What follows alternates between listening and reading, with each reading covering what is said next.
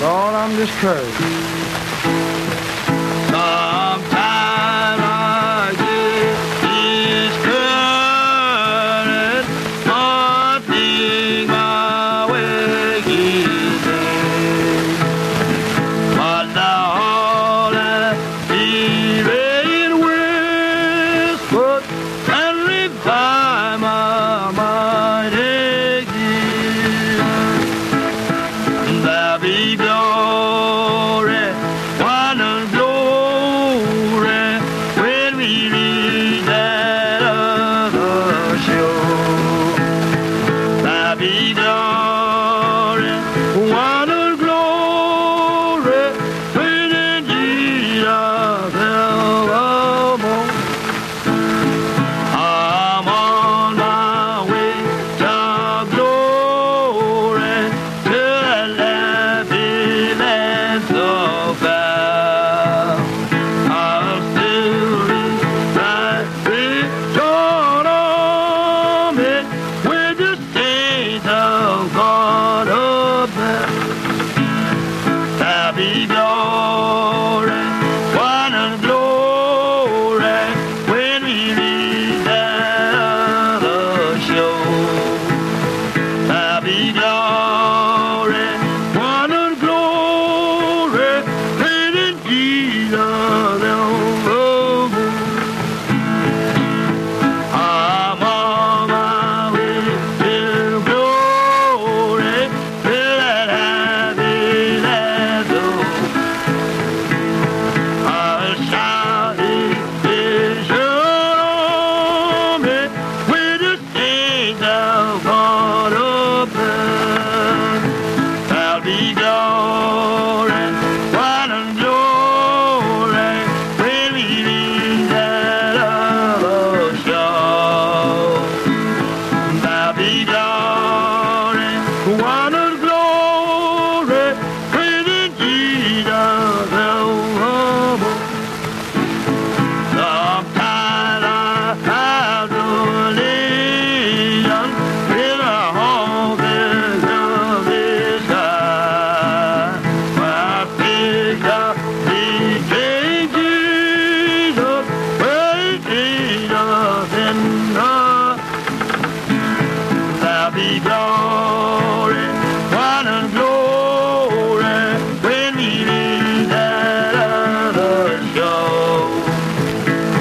There'll be glory, wonder, glory, when we Jesus evermore.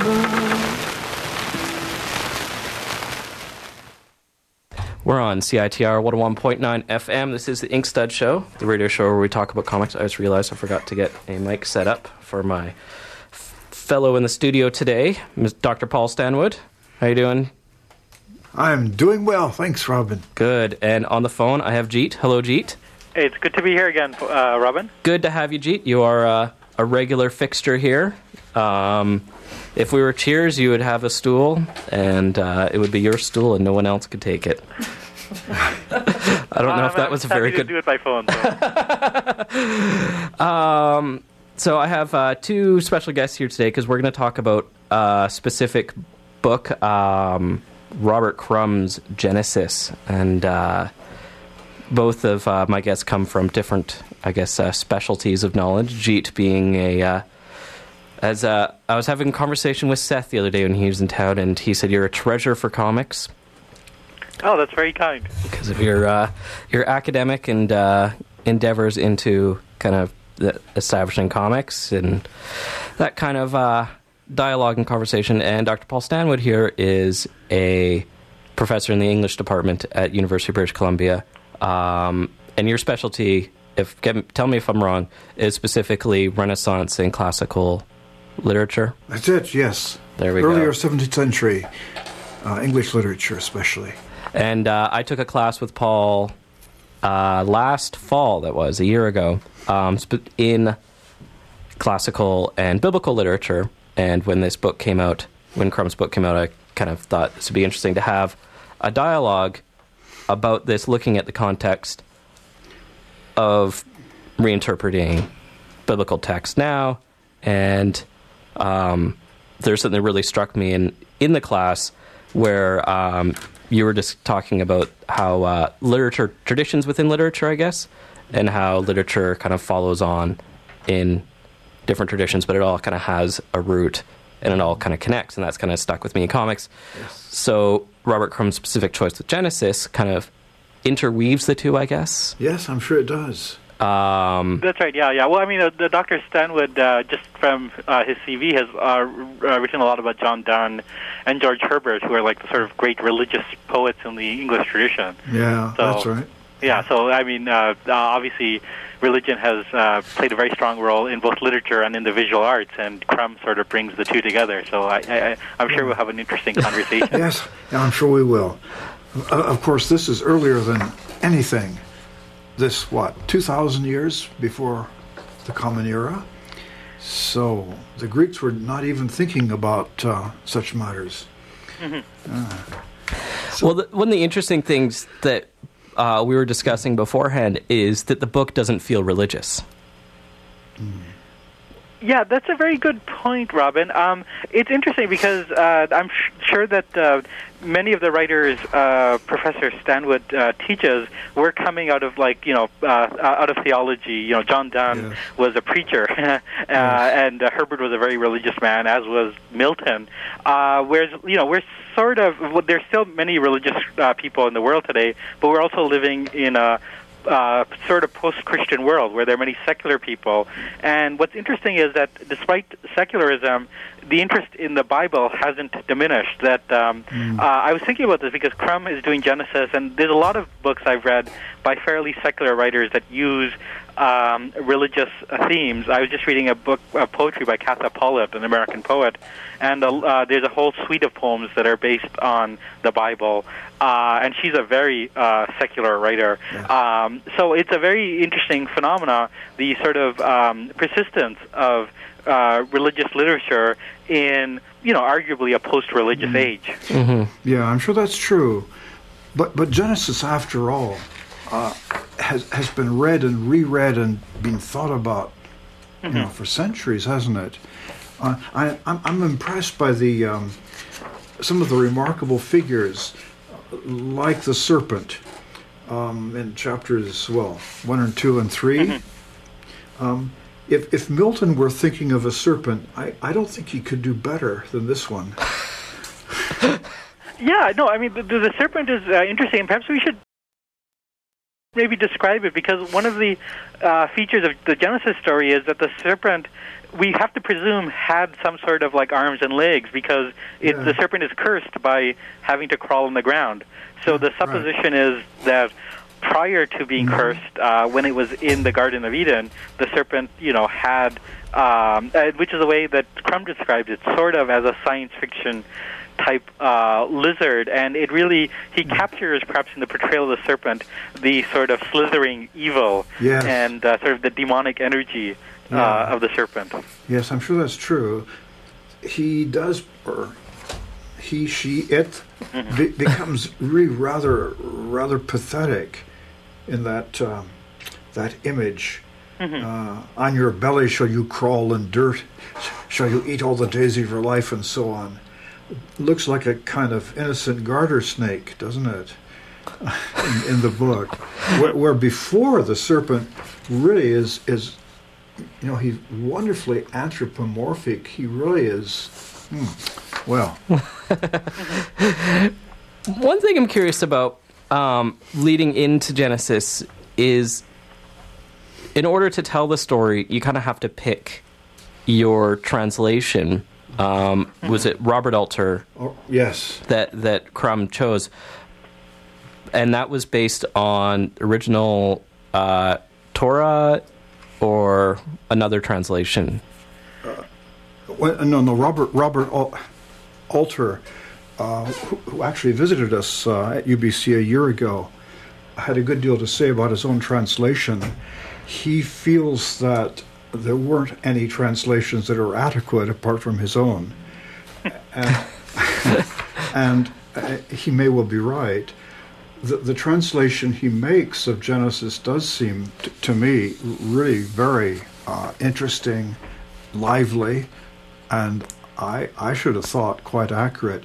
He's very close, isn't he? Yeah, no, that's right. Well, I think he's a Hebrew scholar after all. Sure.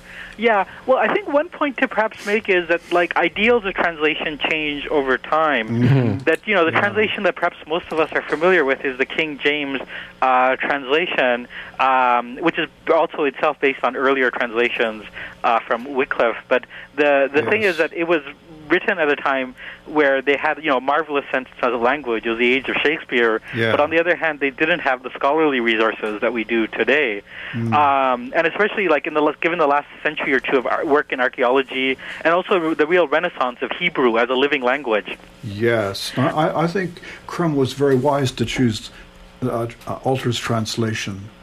That's right. Yeah. So, I mean, Alter's aim is for a real fidelity to the Hebrew, even at the expense of easy understanding. That the ideal is that these are very important words. Yes. So even if they don't flow smoothly, we want to get as close as we can to an English equivalent.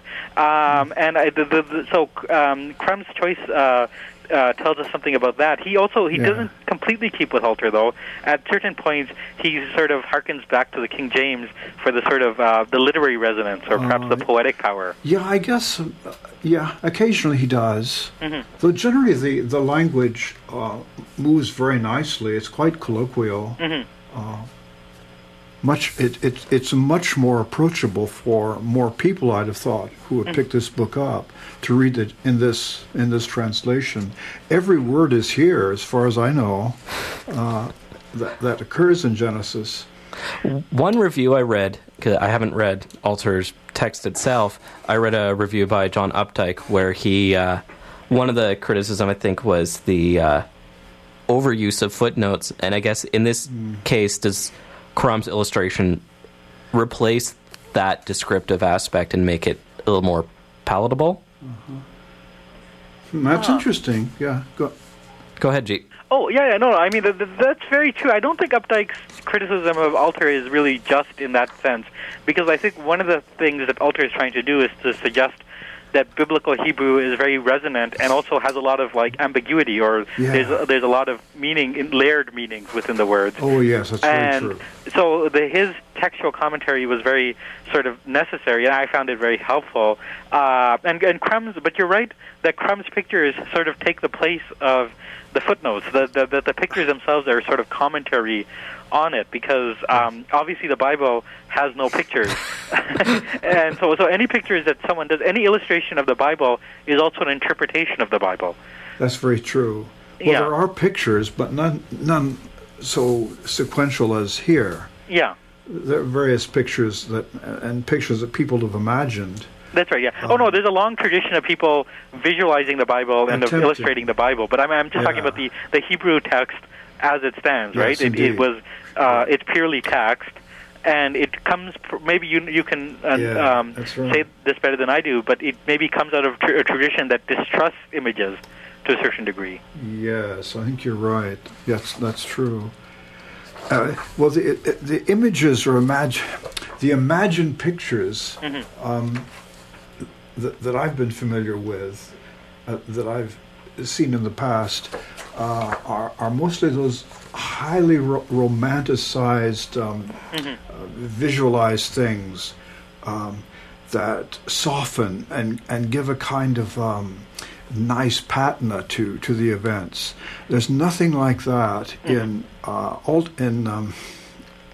Crum's imagination of the text, is there?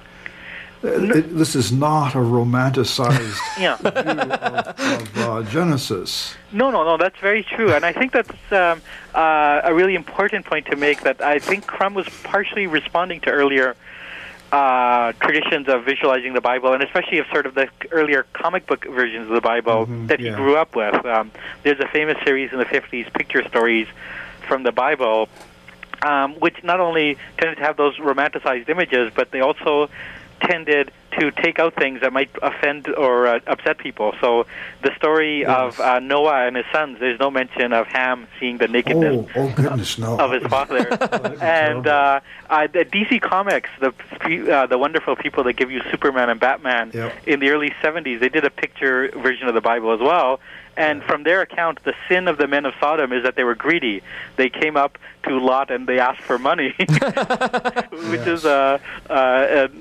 So Krem is responding to this tradition to balderize or to soften the Bible. And there's also a kind of interesting aspect too that he's bringing an ethnicity to the Bible. That a lot of these earlier visualizations of the Bible imagine the biblical characters as white Anglo-Saxon North Europeans, blonde with blue eyes.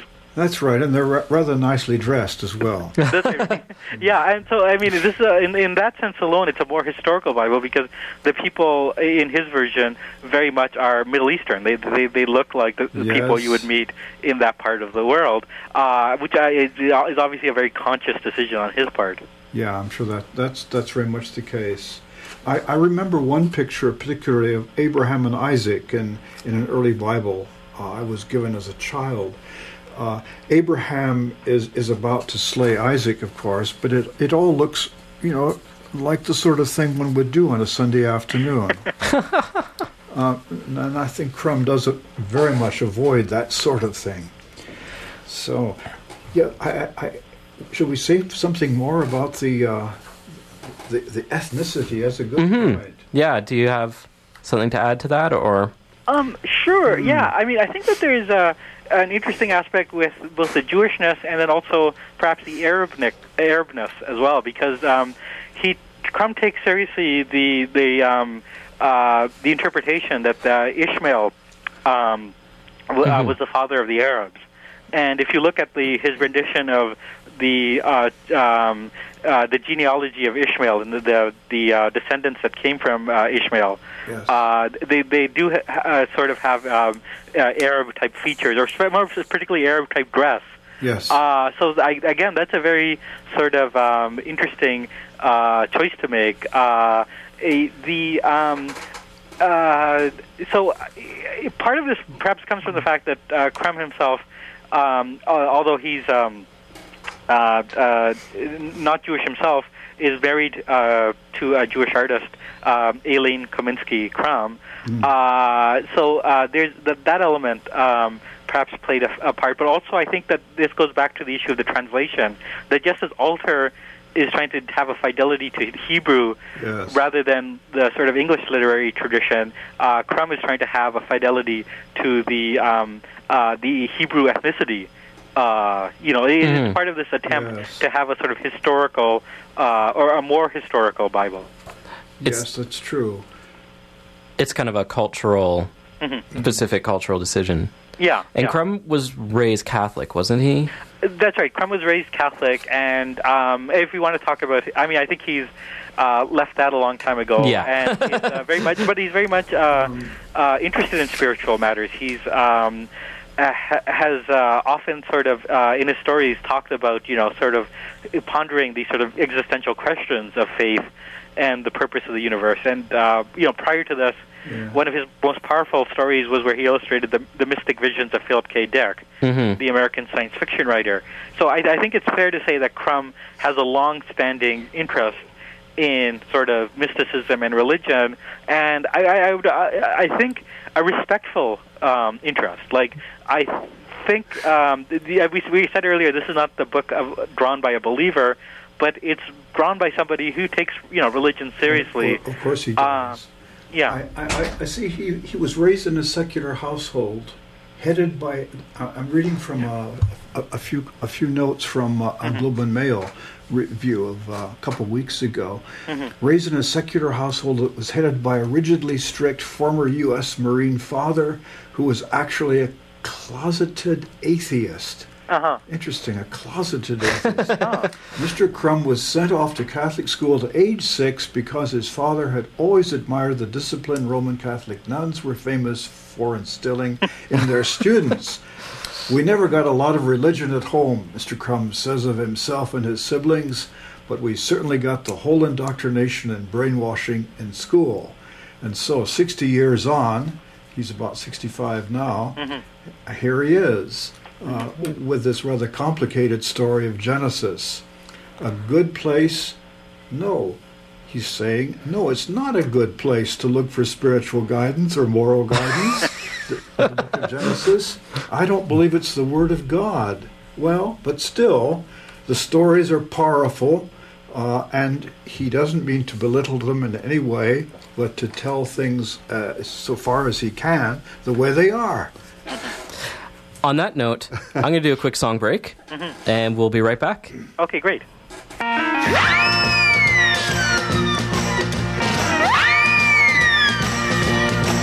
Oh, God said to Abraham, kill me a son. Abe said, man, you must be putting me on. God said, no. Abe said, what? God said, you can do what you want, Abe, but next time you see me coming, you better run.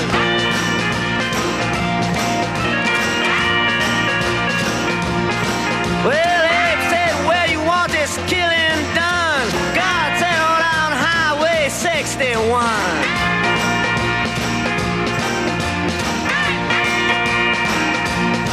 Well, Georgia Sam, he had a bloody nose. Welfare department, they wouldn't give him no clothes. They asked poor Howard, where can I go? Howard said, there's only one place I know. Sam said, tell me quick, man, I got to run.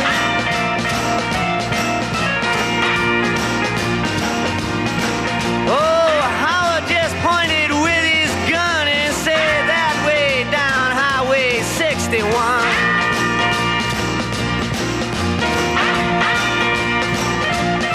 Well, Mac the Finger said to Louis the King, I got 40 red, white, blue shoestrings and 1,000 telephones that don't ring. Do you know where I can get rid of these things? And Louis the King said, let me think for a minute, son.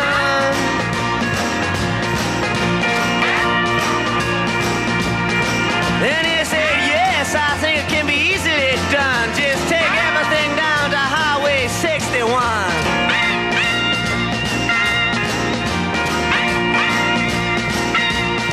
Now the fifth daughter on the 12th night told the first father that things weren't right. My complexion, she says, is much too white.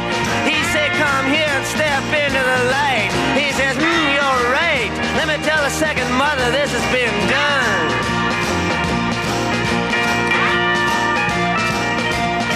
But the second mother was with the seventh son, and they were both out on Highway 61.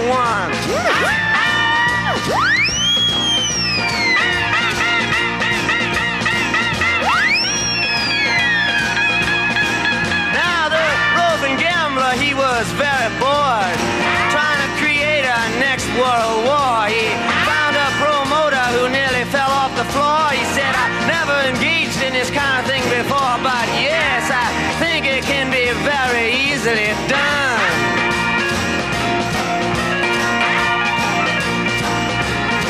We'll just put some bleachers out in the sun and have it on Highway 61.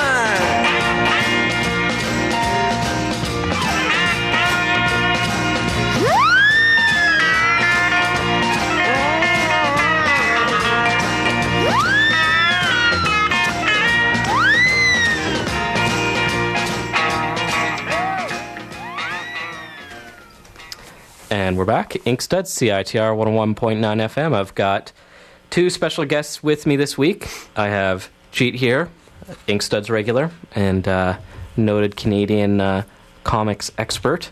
And I've got Dr. Paul Stanwood from the UBC English department. And we're talking about Robert Crumb and Genesis. That was Bob Dylan's Highway 61, which I kind of... Or Highway 61 Revisited. Is it just Highway 61? Or Highway 61 Revisited, there we go. Which I kind of chose specifically because it kind of fits with the conversation, because the song is basically about Abraham and Isaac, well, the beginning is, and which fits with what we're doing. It's reinterpreting old stories in new versions, and Bob Dylan, being a Jewish musician, would have grown up, I don't know how secular his household was growing up. Do you know, Jeet?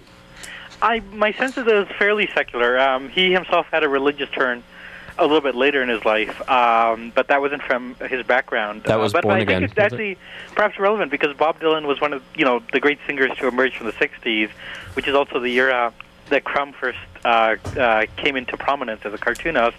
And so in that sense, there's some commonality in the sense that I actually think the 60s generation, although they're seen as being rebels against the established social order, were also perhaps rebelling against what they saw as the spiritual sterility of 1950s America, the sort of post-war America, with Crumb with his, marine closet atheist father, who just wanted to, use Catholic indoctrination as a power tool. So there was like a sense in which in the 60s, among the counterculture, you had to turn towards the spiritual. Perhaps a cheesy example of this is the musical Jesus Christ Superstar. Well, I've got a slightly feeble, but points well taken. One more direct example is Ginsberg, who was a huge Beats were all pretty big influence on Crumb. That's right. Yeah. Ginsberg is an excellent example because his poetry is saturated with, especially sort of the Hebrew Bible and and the prophets. Jeremiah. He had a psychotic episode where he thought he was Jeremiah at one point, I think. Yeah. So in that sense, we can perhaps contextualize Crumb's decision to do Genesis as part of that sort of story of the 1960s generation and the rediscovery of spirituality and of these religious traditions by people who didn't necessarily grow up in, very religious households. Now, at the back, Crumb provides his own footnotes on his work. I guess I'm almost using footnotes kind of liberally because one thing that kind of bothers me within the footnotes is he makes a lot of points but doesn't cite his points. But that's another discussion, I guess. What we're going to talk about, or what I'm wondering about, is the specific points he makes, and one is the discussion of matriarchy within the book. Do you feel he does it justice? How do you feel about the role of matriarchy in Crumb's adaptation? Either of you? Well, I mean, there's kind of a lot to say there. I mean, the footnotes are not as detailed as, say, Robert Alter is. These are not scholarly footnotes. No, they're really comments about chapter by chapter, aren't they? Yeah. Having said that, he does make some interesting points about where he's getting some of his ideas, and especially it's useful in pointing out that he relied on a Hebrew scholar, Savina Tubal, who wrote a number of books about the biblical matriarchs, especially Sarah and Hagar.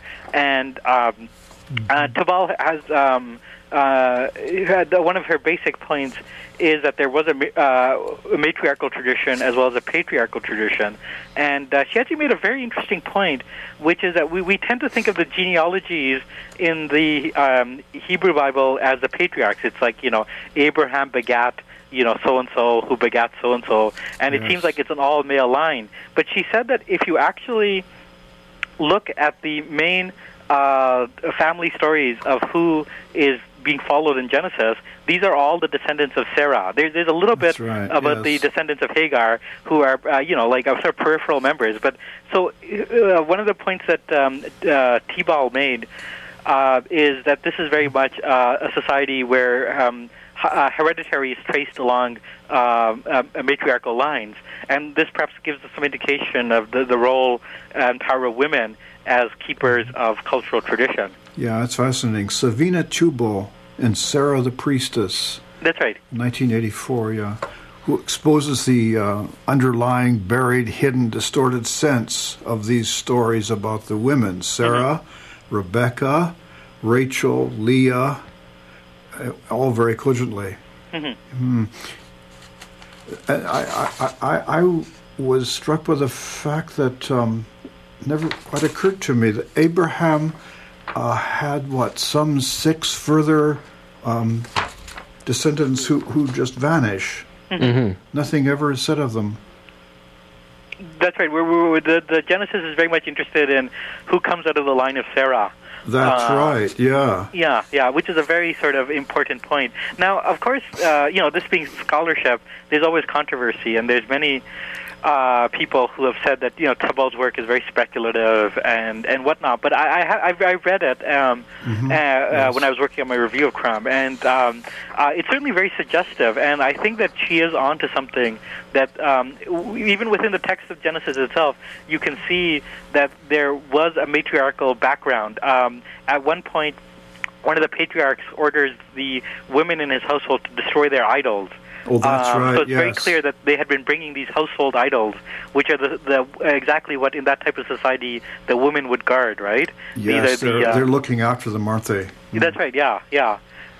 So and certainly Genesis is one important point is that, like all the biblical books, it's a polemical book. That it's very much written to set a certain point of view across, and also to polemicize against other points of view. So throughout Genesis, there's sort of polemics against polytheism, right? There's the suggestion of like why this God is the real God, and like all the other gods. It's monotheistic, isn't it? It's monotheistic. So. Yeah. And I think that there is a sort of patriarchal polemic within it, but simply because but we have to think that if there's a patriarchal polemic, it has to counter something. There has to be a patriarchal counter-argument that it's going against, right? Yes. So we can read this text against the grain and see that despite the fact that it's heavily patriarchal, it does have take place in a context that also included matriarchal tradition. Yes. Obviously, a number of women are significant. Yeah. And they have to be discovered. When they aren't there, we must find them. Mm-hmm. There's that section, isn't there? In my reading through the book, I was struck again by how very episodic Genesis is, and also seeing certain episodes next to each other makes one realize how, in a way, rather incoherent a good bit of Genesis actually is. Yeah. The first two chapters, they're two accounts of creation, very clearly, obviously. Yeah. Although some wouldn't like to say so. But I think it's clear that there are. From these illustrations, one recognizes, well, here we have, at the end of chapter 1, there they are, Adam and Eve. And then we seem to start all over again in chapter 2. Yeah. That's right. Yeah, no. There are like a number of sort of contradictions in the text, and the point is exactly right. That one of the side effects of being illustrated is that these sort of come to the fore. That you can't, like when we're reading, we perhaps glide over what's actually happening in the story. I think that's very true. Yeah, yes. and so in some ways the illustrations force us to slow down, and also force us to perhaps be thinking more along the lines of what exactly is happening here. Some of the illustrations are indeed rather curious and graphic. They are quite anthropomorphic, aren't they? How do you depict God?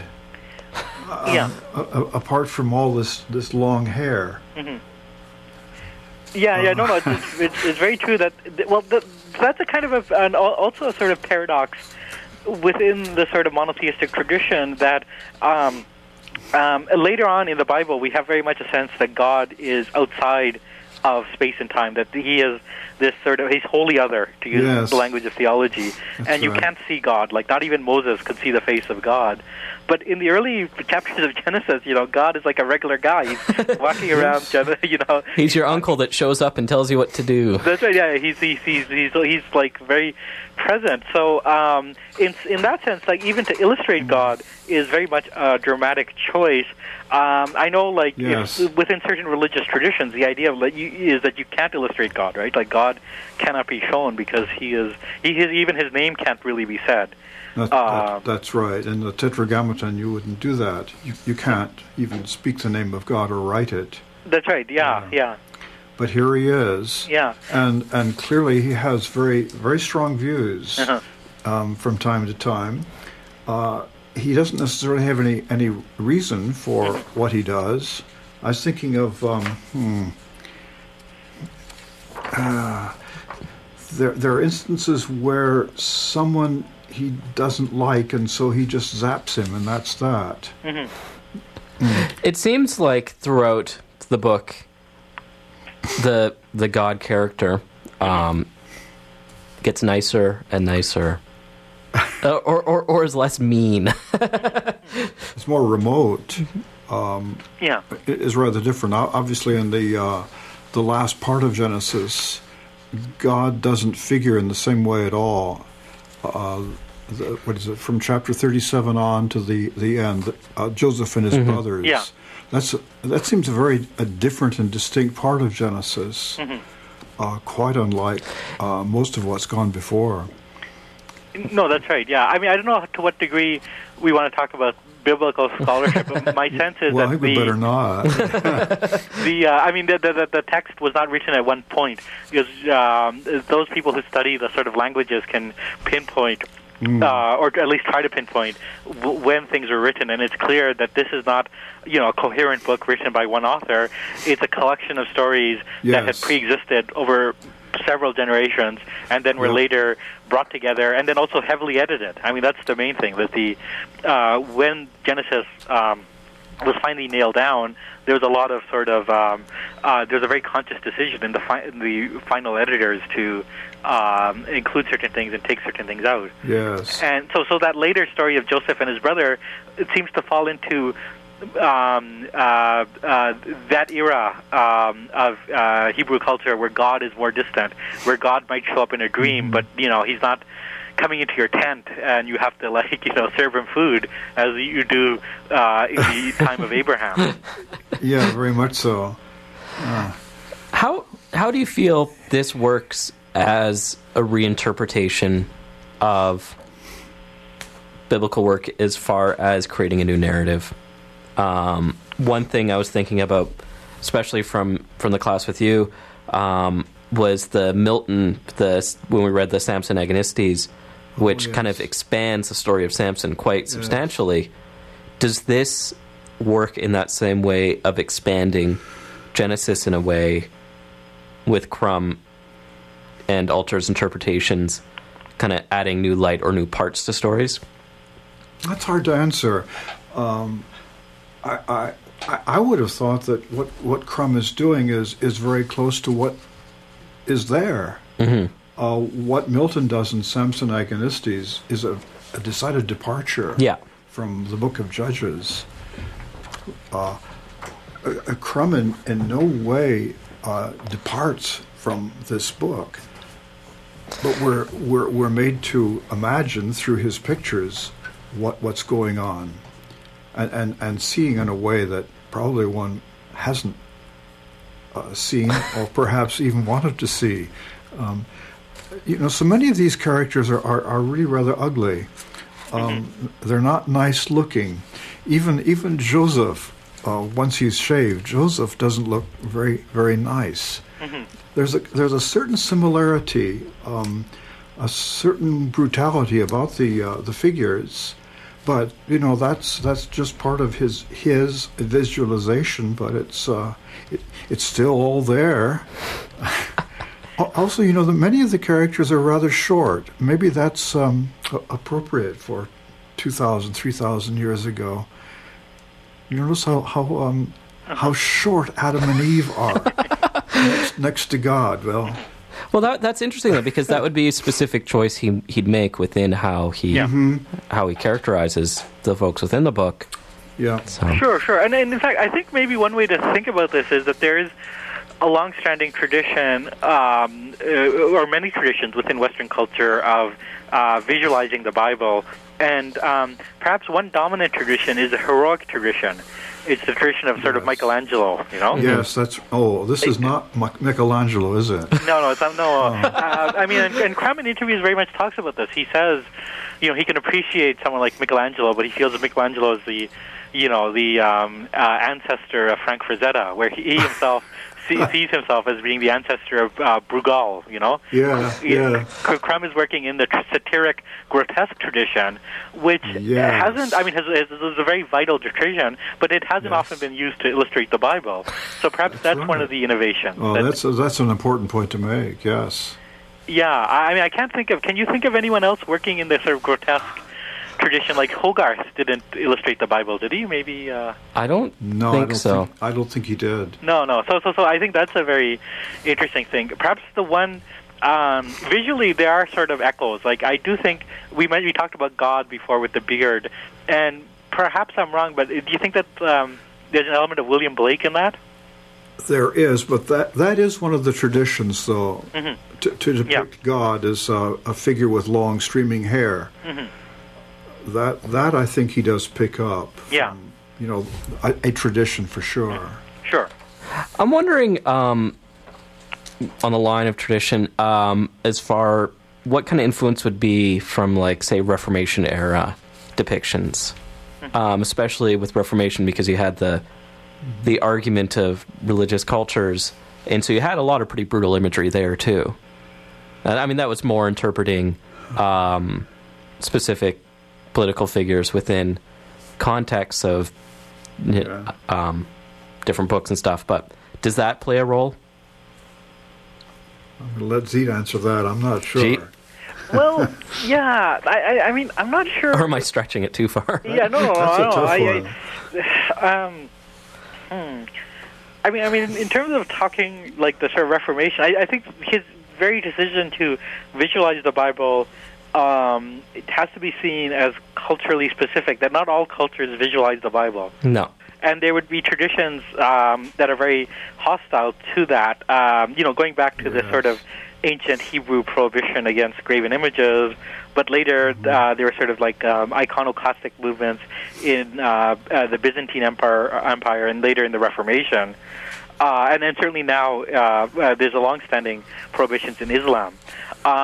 So the very fact that he thinks he started with the assumption that the Bible can be illustrated, places him on one side of a cultural divide, and it's a cultural divide that is of long standing. Jeet, what do you think of the importance of Crumb doing this book as far as his first? Like, I mean, here's arguably the most important cartoonist, and he chooses for his first real big book to be Genesis. Yeah, well, no, that's an interesting point because Crumb's previous books have all been sort of collections of stories, and like he's never really done anything, that's longer than 20 or 30 pages, aside from the Kafka book. But even that is sort of like short, episodic. And it was written by someone else. It was written by someone else. So this is the longest solo work he's ever done. Now, having said that, there's some people have made this point that that Crumb only does 8 to 10 pages, and that's a sign that he hasn't kept up with the age of the graphic novel with longer narratives. I myself have never been convinced by that argument. I think 8 pages of Crumb can be equal to 200 pages of someone else, right? Yes. I actually think that the short stories, the short works he's did, and certainly I would rather read 20 pages of Alice Munro than 400 pages of Stephen King. I don't think the length dictates merit. But having said that, I think maybe at the back of Crumb's mind it was a sense that I'm living in the age of Mouse, of Jimmy Corrigan, and many other graphic novels, and he's a fairly competitive guy too, and he knows. So perhaps this is an attempt to upgrade himself for the age of the graphic novel, and really perhaps triumph over everyone, because he's not just telling an autobiographical story or a fictional story. He's going back to the foundational book of Western civilization. so this is, I mean, if he has a competitive streak, one could certainly say that he's telling every other cartoonist, well, can you top that? Yes. Yeah, and then certainly, I mean, perhaps some of the poets that Professor Stanwood studies also had that competitive streak. I would imagine that with someone like Milton, part of the choice of doing Paradise Lost is, this is the one way that I can enter into competition with Virgil and Homer, right? This is the one story that's powerful enough to put me in that league. And it has to be in English. That's right. As well, yes. And would you say the same with Dante and doing it in the Italian vernacular? Yes, I'm sure that's the case. again. I was thinking of your earlier comment about the Reformation. All sorts of scenes, of course, have been illustrated, but mostly thinking of very early glass and illustrations in English churches that I'm most familiar with seeing. You would see the flood or Noah depicted in again in a more romantic and delightful kind of way. Yeah, I wonder if one can ever think of Noah in quite the same way. After all, what was the reason for the flood? This is very clear in the illustration, isn't it? God decides that the world is wicked, so we're going to get rid of it, and we all gather into the ark. Well, that's also a kind of children's game with the Noah and the ark, but nothing is said about how it happened to come about, and also the fact that even after the flood, everything returns to the way it was before. And I think Crumb has done very well to remind one of that. So I'm wondering indeed about his audience. Who all's reading this or affected by this? Well, can that be answered easily right now, Jeet? Well, no. I mean, I guess the book is in its early days, so its impact on the audience will probably be seen over time. But I mean, it is certainly selling very well. Like, yes, I saw it like on Amazon. It was like number 8, like up there with Dan Brown and other popular bestsellers. Yeah, isn't that amazing? Yeah. I gather the first printing is sold out. That's right. Yeah. So, I mean, I kind of would think that the majority of readers are the sort of perhaps secular people who want to know more about the Bible or have an interest in Crumb. I'd be curious, like ultimately, like the impact on religious readers, and I'd be very curious to see reviews by religious readers and how they respond to it. I mean, there is a kind of irreverence. I was glad to see Professor Stanwood mention the Noah thing, because one of the things is that the cartoonist Paul Karazic pointed out that Noah's 3 sons actually look a little bit like the Three Stooges. And if you know anything about the sons of Noah, like it's a bit of an apt comparison. Yeah, they're really very unsatisfactory characters. Yeah. Poor Ham. Yeah. Well, yes. But I actually think Crumb was perhaps influenced by the fact that Shem sounds a lot like Shemp, who was one of the Three Stooges. Now, one thing I really got a lot of was his interpretation of the Tower of Babel. Babel. That was really fascinating, where he'd use all the characters, like he'd insert different languages in there to kind of add to that confusion they'd feel at a certain point. Where does he get this? I think he uses like hieroglyphics and just makes it up. Yeah, I don't think it makes any real sense. That's probably the point. Yeah. These characters are all looking extremely angry and unhappy with each other, and they're all speaking different languages. That's right.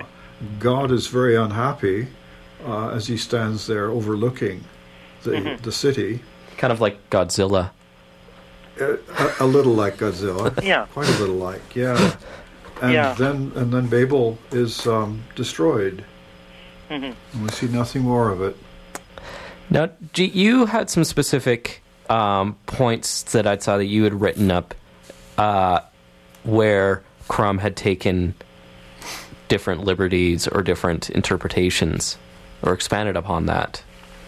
No, I think the point I had made on a blog post thing was simply to note that there are a few occasional places where Crumb departs from Alter. Like 95% of the book he's using Alter's translations, and there's a few places where he uses sort of other language. Often he goes back to the sort of King James Most Bible. King James, yeah. Yeah, I mean, I think it's usually in places in terms of the clarity of language, where just to make the language more accessible. I think the one example I used in my review was where under altar a character says, "Am I instead of God who has denied you the fruit of the womb?" Whereas Crumb has, "So then it's me, not God, who has denied you the fruit of the womb."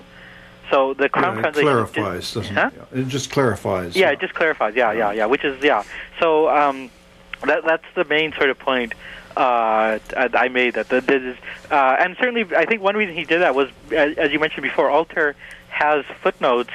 Literal footnotes at the bottom of the page, so that if there's something that seems awkward or odd, he explains very well, like why he worded it that way. And whereas like Crumb doesn't have that liberty, so he feels it's better to have like a fluent translation. He does in one part where I forget whose children it was, where he explained the name of the children, and I guess the literary puns within their names. Oh yes, that's right. What the names mean. Yeah. In the Hebrew. Yeah. Yeah. That's helpful. Whose children was that? I can't remember. Well, there are several. It's a work of genealogy, isn't it? Genesis. Yeah. I rather like those pages of little pictures and names. That's partly what you're referring to. But there's another place where, as Benjamin. That would be an obvious example. That's right. Yeah. Or here Isaac. Yeah. In chapter 21, Isaac, the Hebrew means he who laughs. That's the sort of thing he does occasionally. That's right. Yeah. That's good.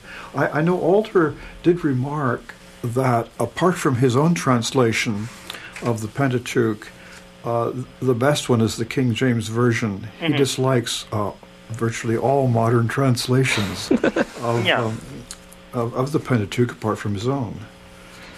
He made that very clear. Yeah. I said that at many points, and I mean, to be fair, like I actually think he has a point. His translation is very much a great translation, and I think that one of the things to say on behalf of Alter is that there are many people who have the sort of Hebrew, but they don't have the English. That they know what the words mean, but they don't have the resources of English to translate it. And there are many people who have the English, but they don't have the Hebrew. Exactly. Alter is perhaps the one modern translator who is fluent in both Hebrew and English. Yes, I think I'd like to think so. Yes. Yeah. There's a certain sense of importance in creating your own translation too.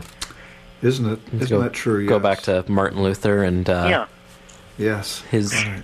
Sure. I mean, Alter clearly has a very proprietorial sense, and in his review in the New Republic, he did sort of say he wasn't like totally pleased that Crumb at points Alter did. But I mean, I think that in this case, the proprietorial sense is justified. That he has good reason to be proud of what he did. I sort of did make a point that I thought Alter had been influenced by the theories of Walter Benjamin.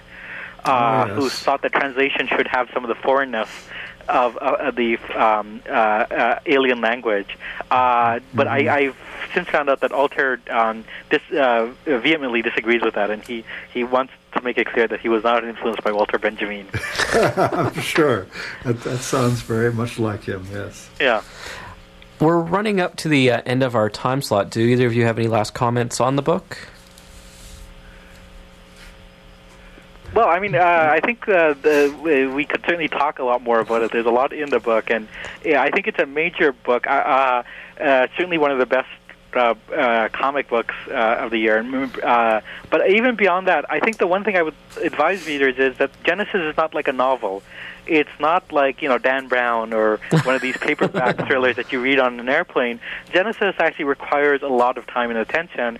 And as Professor Stanwood mentioned, there's actually, like, a lot of the stories are sort of small and standalone. So I in reading it, I would recommend people, read it in small doses. Read a few pages every day. And I think that's the way to really get the power of the text. Yeah, that's a good thought. It's interpretive, isn't it, in a way? Can one be paradoxical? It's interpretive in a way that isn't really interpretive. It interprets, but yet it doesn't. It leaves so much to you. That's right. Yeah, I mean, I think that's one reason why the text is so powerful, that it has these great stories, but then they're also open to many interpretations. Yes. You know, going back to Milton and much earlier, and Crumb is very much part of this, long tradition of offering another take on these venerable stories. It's an astonishing and an amazing work, really. And it's a good book. Sorry, I couldn't resist that one. Thank you so much to both of you, and I hope everyone goes out and checks out Genesis by Robert Crumb. Thanks, Jeet. Thanks. It was great to be here. Thanks, Dr. Stanwood. Thank you. All right. Up next, we have Japanese Music Whist.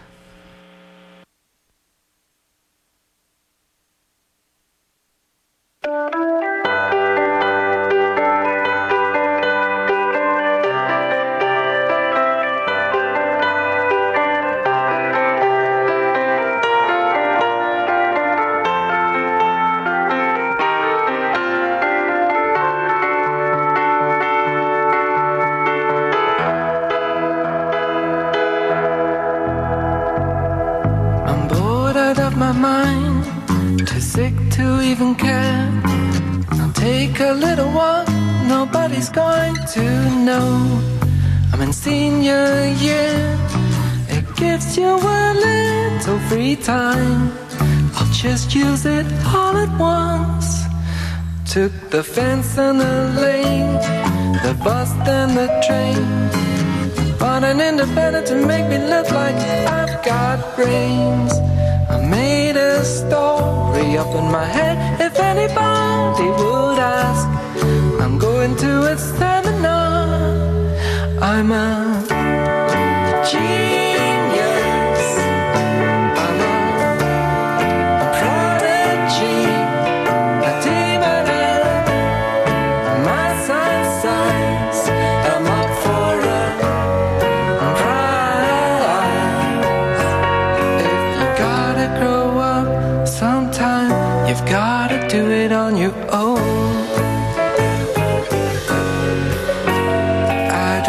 I could stand to be stuck.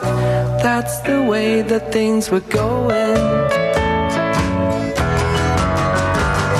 The Bible's my tomb. There's no mention of school. My Damascus roads, my transistor radio. I tune in at night when my mom and my dad start to fight. I put on my headphones and I tune out. I am a diva. The girls are singing about my life, but then I hear they got the wildlife. If you wanna find out, you've gotta look 'em in the eye. That's why my only choice is find the face behind the voice.